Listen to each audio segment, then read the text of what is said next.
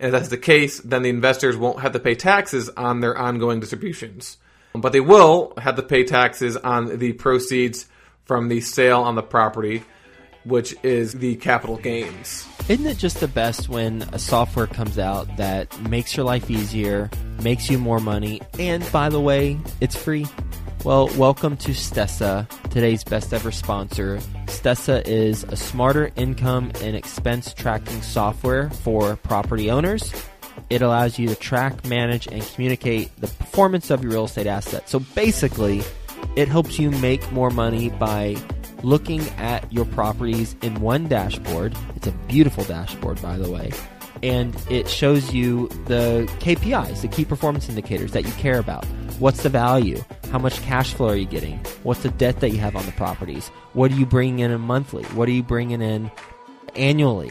And it allows you to have a quick snapshot, not only of your properties, but also come tax time, it's a breeze because you can scan receipts and invoices directly from the phone app, and Stessa will automatically read and categorize them for you. No more data entry. It's been talked about in Forbes, New York Times, Wall Street Journal, and all it takes is just a few minutes to add your properties, link the accounts, and everything updates in real time.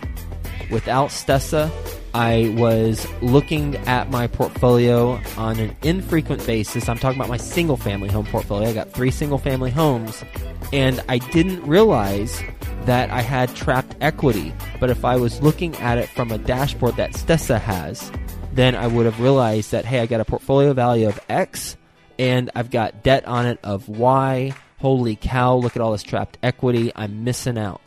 And with Stessa, that won't happen.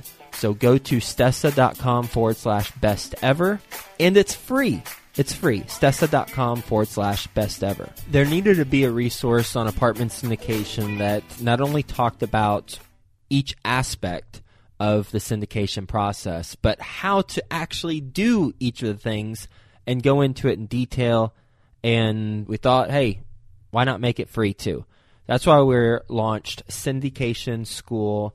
And Theo Hicks will go through a particular aspect of apartment syndication on today's episode and get into the details of how to do that particular thing. Enjoy this episode, and for more on apartment syndication and how to do things, go to apartmentsyndication.com, or to learn more about the Apartment Syndication School, go to syndicationschool.com so you can listen to all the previous episodes. Hi, best ever listeners. Welcome back to another episode of the Syndication School series, a free resource focused on the how-tos of apartment syndication. As always, I'm your host, Theo Hicks. So this is the first episode of the new year, 2019. So to everyone listening, Happy New Year. Each week, in 2019, we'll continue to air 2-part podcast series about a specific aspect of the apartment syndication investment strategy. Those will air Wednesday and Thursday. And for the majority of these series, we will be offering the document or spreadsheet for you to download for free. All these free documents, as well as the 2018 Syndication School series and the future Syndication School series, can be found at syndicationschool.com.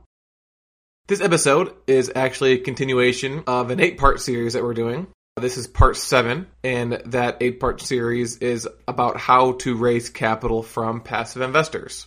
So if you haven't already, I highly recommend listening to parts 1 through 6. In part 1, if you've listened to it or are planning on listening to it, what you will learn is your current mindset towards raising money, as well as how to overcome any fears or limiting beliefs you have about raising money. And you also learn the main reason why someone will invest with you, which comes down to trust.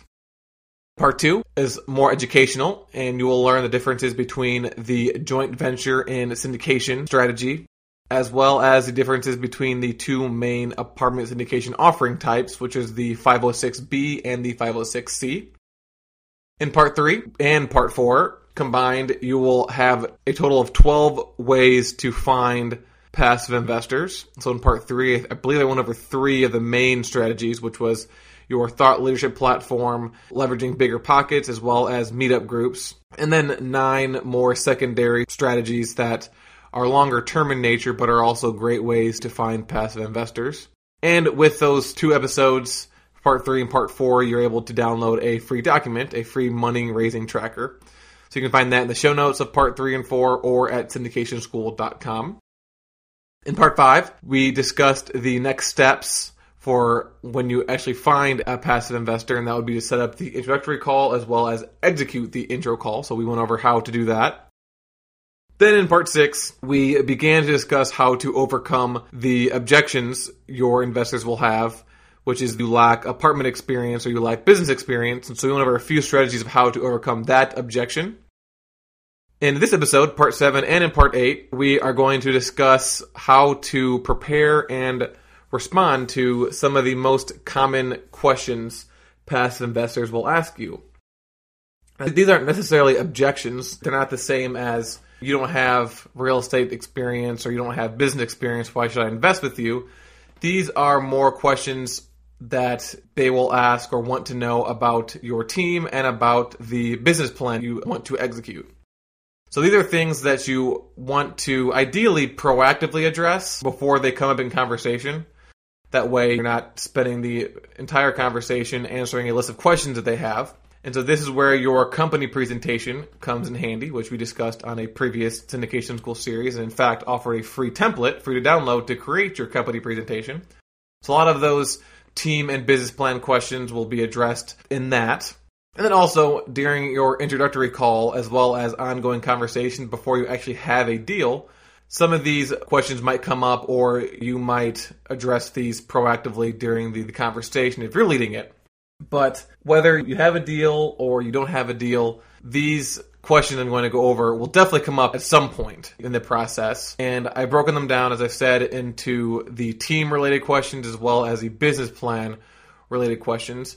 And keep in mind, and always remembering when you are kind of listening to these episodes and you're trying to figure out how to apply these lessons to your business when raising money, you have to remember that the passive investors invest based off of who they trust.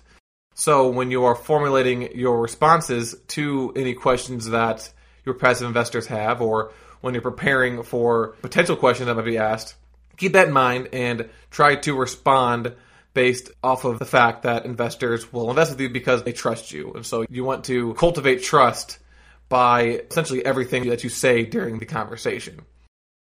So again, I'm going to go over a list of these questions. There's actually 49 questions, so I'm going to cover as many as I can in this episode, and then in tomorrow's episode, I will cover the remaining questions. And what you're going to want to do is you're going to want to either pause after each question and write it down, or what I'll actually do is the free document this week will be the list of all these questions.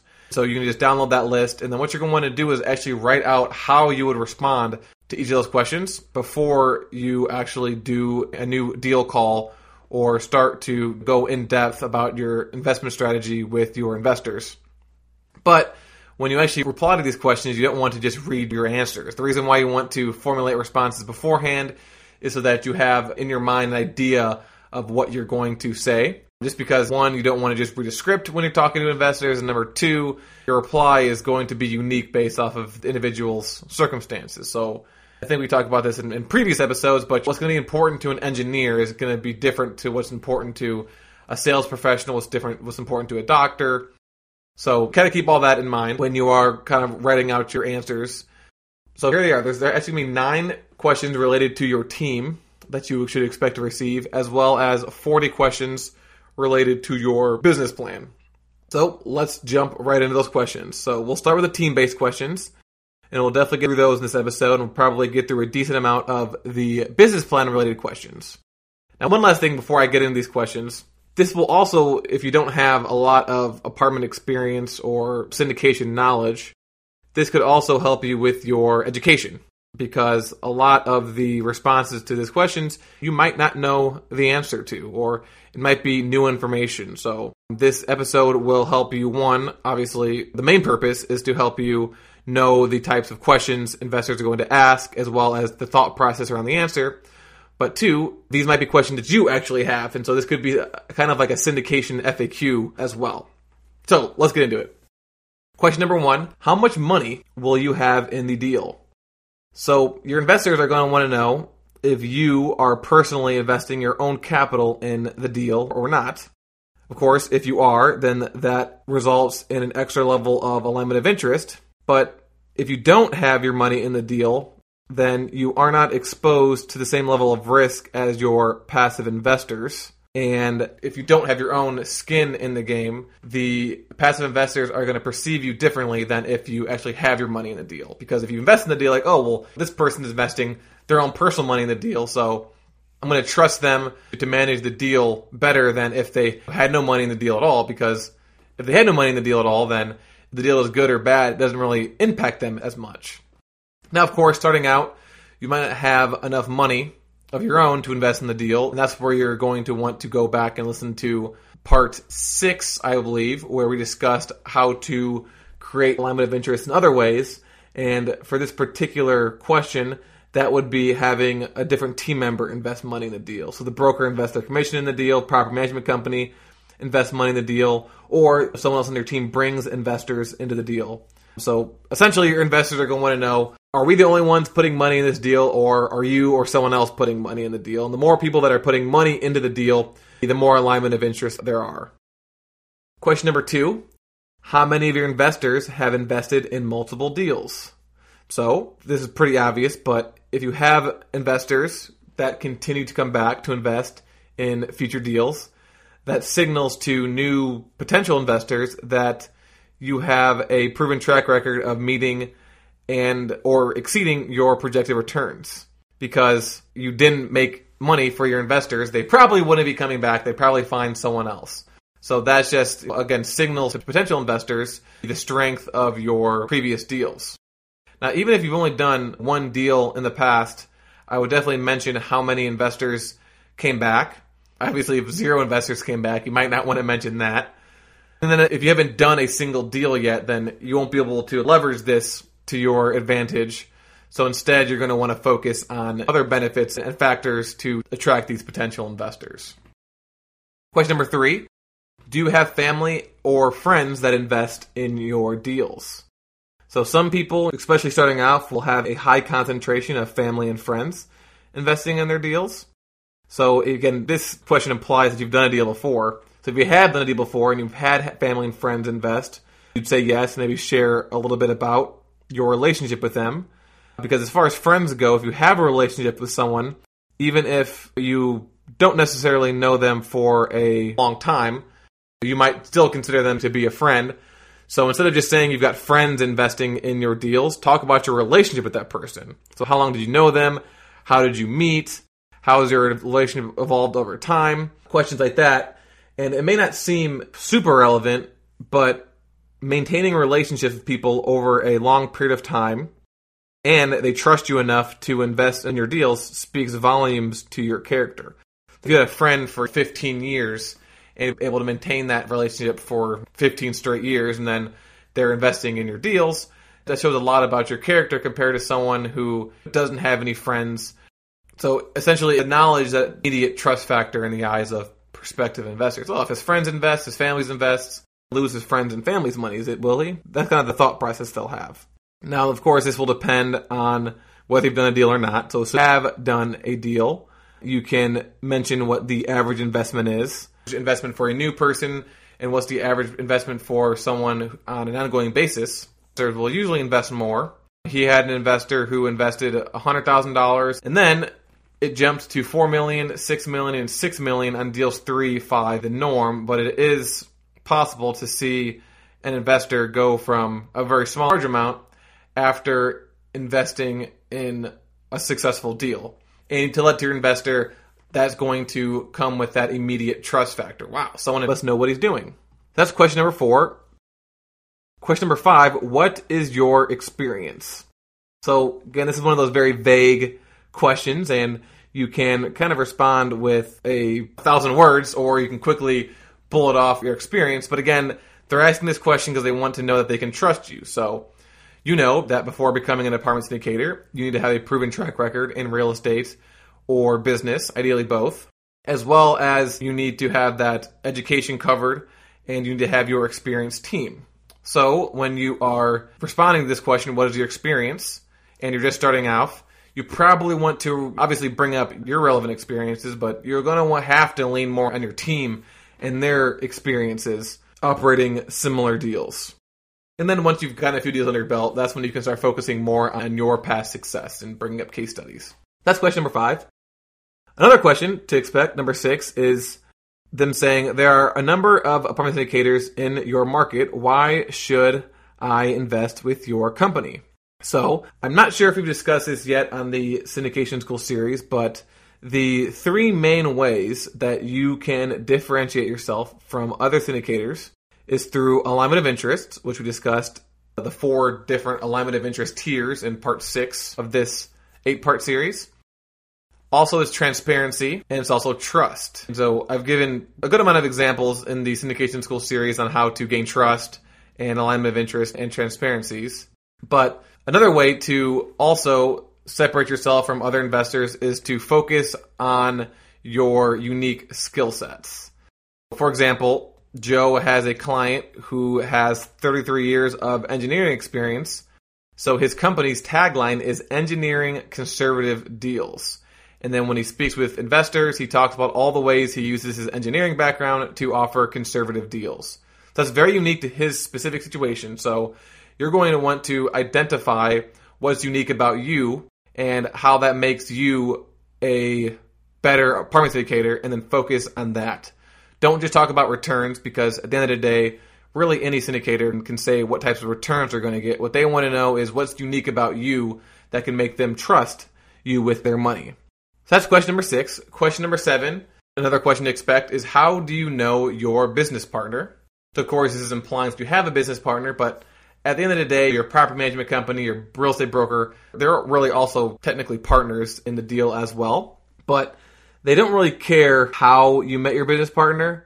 What they really want to know is, are they in good hands? So they know you, but what about your business partner?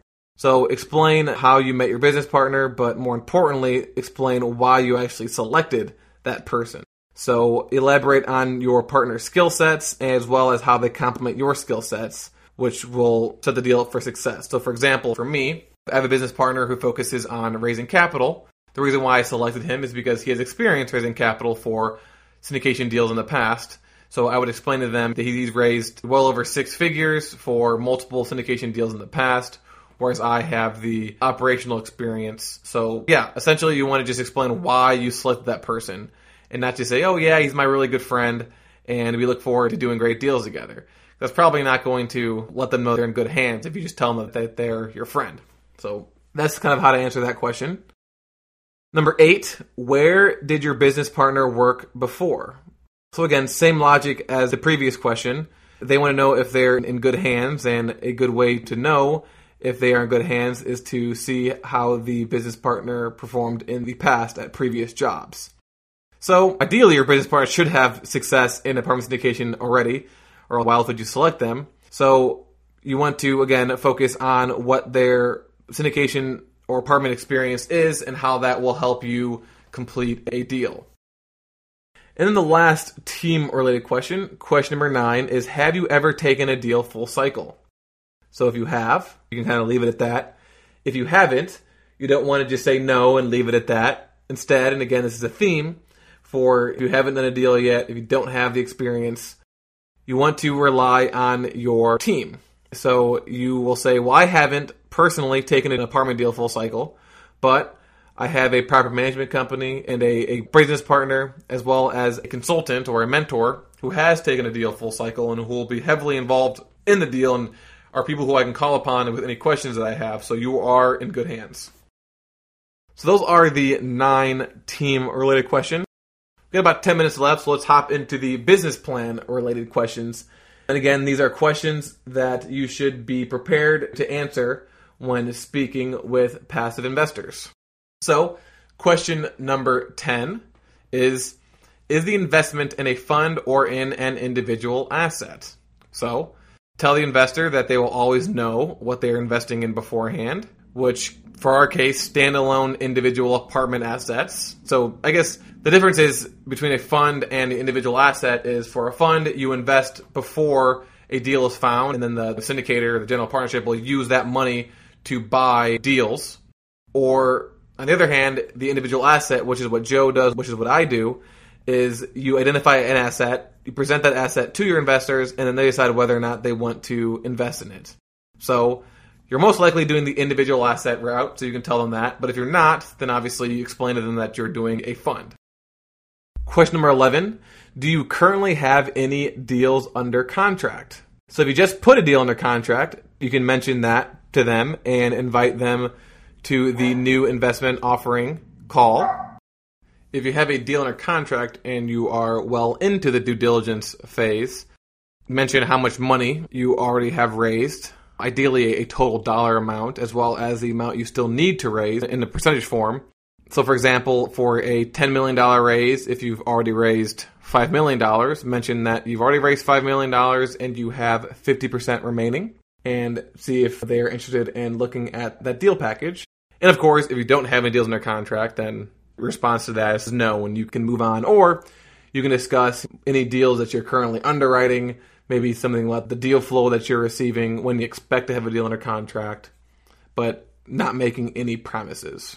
Because again, it's all about trust. If you tell them, I'm underwriting a deal right now and we're going to have it under contract in 60 days, and then that deal falls through, you kind of lost a little bit of trust. Whereas if you just say, I'm underwriting a few deals right now, if we get a deal under contract, the second we get a deal under contract, you'll be notified because you're on our email list. Question number 12, how do taxes work with this investment? So typically, or I guess all the time, the passive investors will receive a Schedule K-1 tax form at the beginning of each year, and you'll want to let them know when they should expect to receive that by.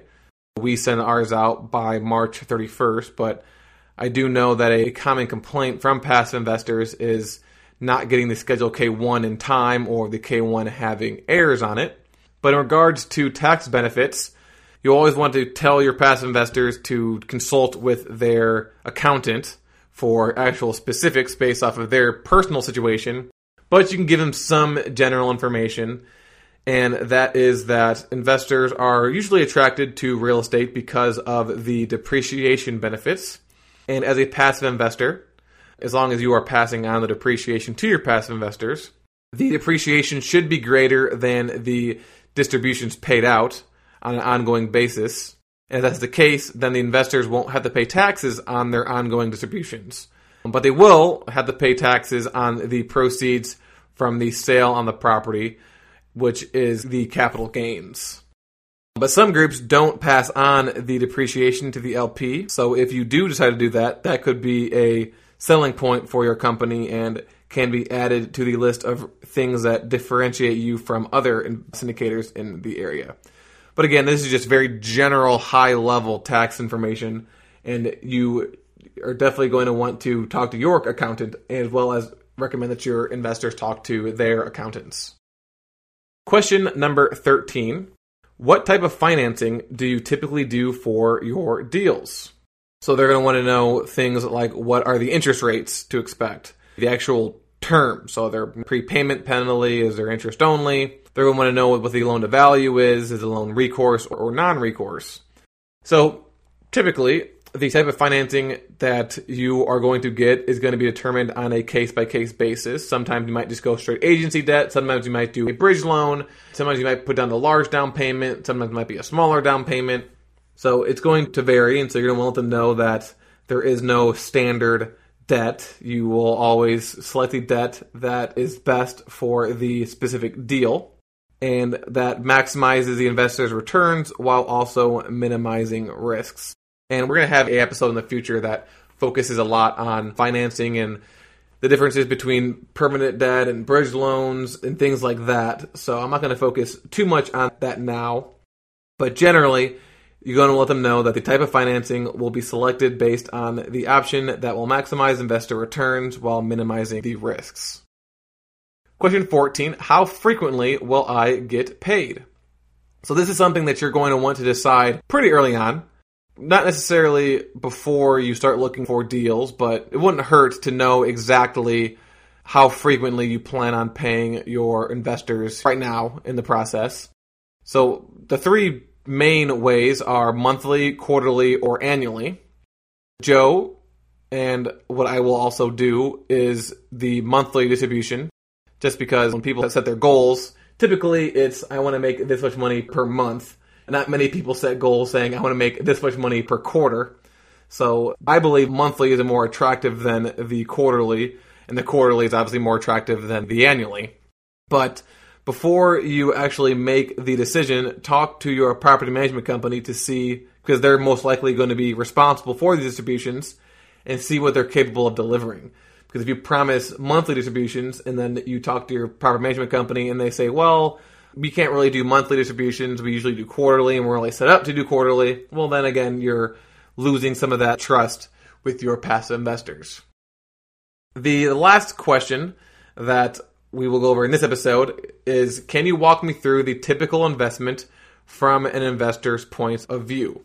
So if you remember all the way back at Syndication School series about how to create the company presentation, and if you downloaded that template, there was a section where it was the 7 steps to a typical investment, and it walked through exactly how that works. So again, this is one of those things that you're going to be proactively addressing by setting the company presentation to your investors. And this is likely something that's going to be brought up early on in your career when you've got family and friends investing and sophisticated investors. But once you grow and start attracting accredited investors, they likely know about the investment from their point of view because they've done it before. So this is more of a question that you should receive early on. But you also want to tell them specifically about the return structure to them. So let them know about the preferred return, if that's what you're going to do, the profit splits. Let them know about your target total return and IRR when you're underwriting deals. Tell them about the expected hold period, how you calculate the distributions at sale, and things like that. And then maybe give them a timeline of, so I find a deal, and then I underwrite a deal, and I put the deal under contract. Once it's under contract, this many days after, you should receive an email from me inviting you to investment offering call. We'll do the call, we'll send you a recording, and then we'll start following up for commitments. We'll have you send the legal documents, then we'll close and send you a closing email. And then on an ongoing basis, we will communicate about the deal and you'll receive your monthly or quarterly distributions. And then at this point, we plan on refinancing after 2 or 3 years, and then we plan on selling after 5 years. So that's essentially the investment from the investor's point of view and kind of what steps they're involved in. So I guess you could just technically just say exactly what I said, but also, again, base it off of who you're talking to and your unique business plan. So those are the first 15 questions out of 49. So that will conclude this episode. And in part 8, we will run through the remaining questions of the total of 49 questions to expect to receive from interested passive investors.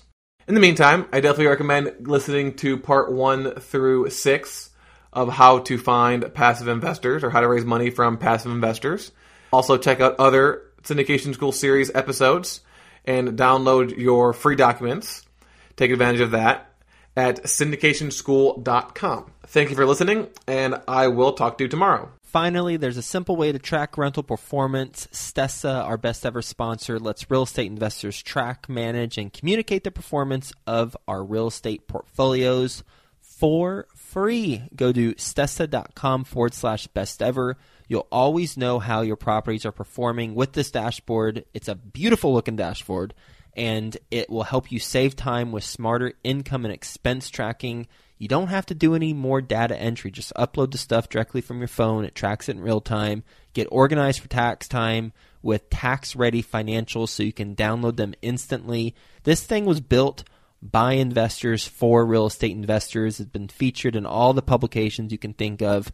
To get set up with your free account, just add your properties, link your accounts, and everything else updates in real time. Stessa.com/best ever. STESSA.com/best ever to get started. What if you could earn $10,000 per month net cash flow for life? Now you can at the Residential Assisted Living Academy. Gene Guarino teaches you how to take a single family house and turn it into a cash flow machine. Visit RALacademy.com to learn more.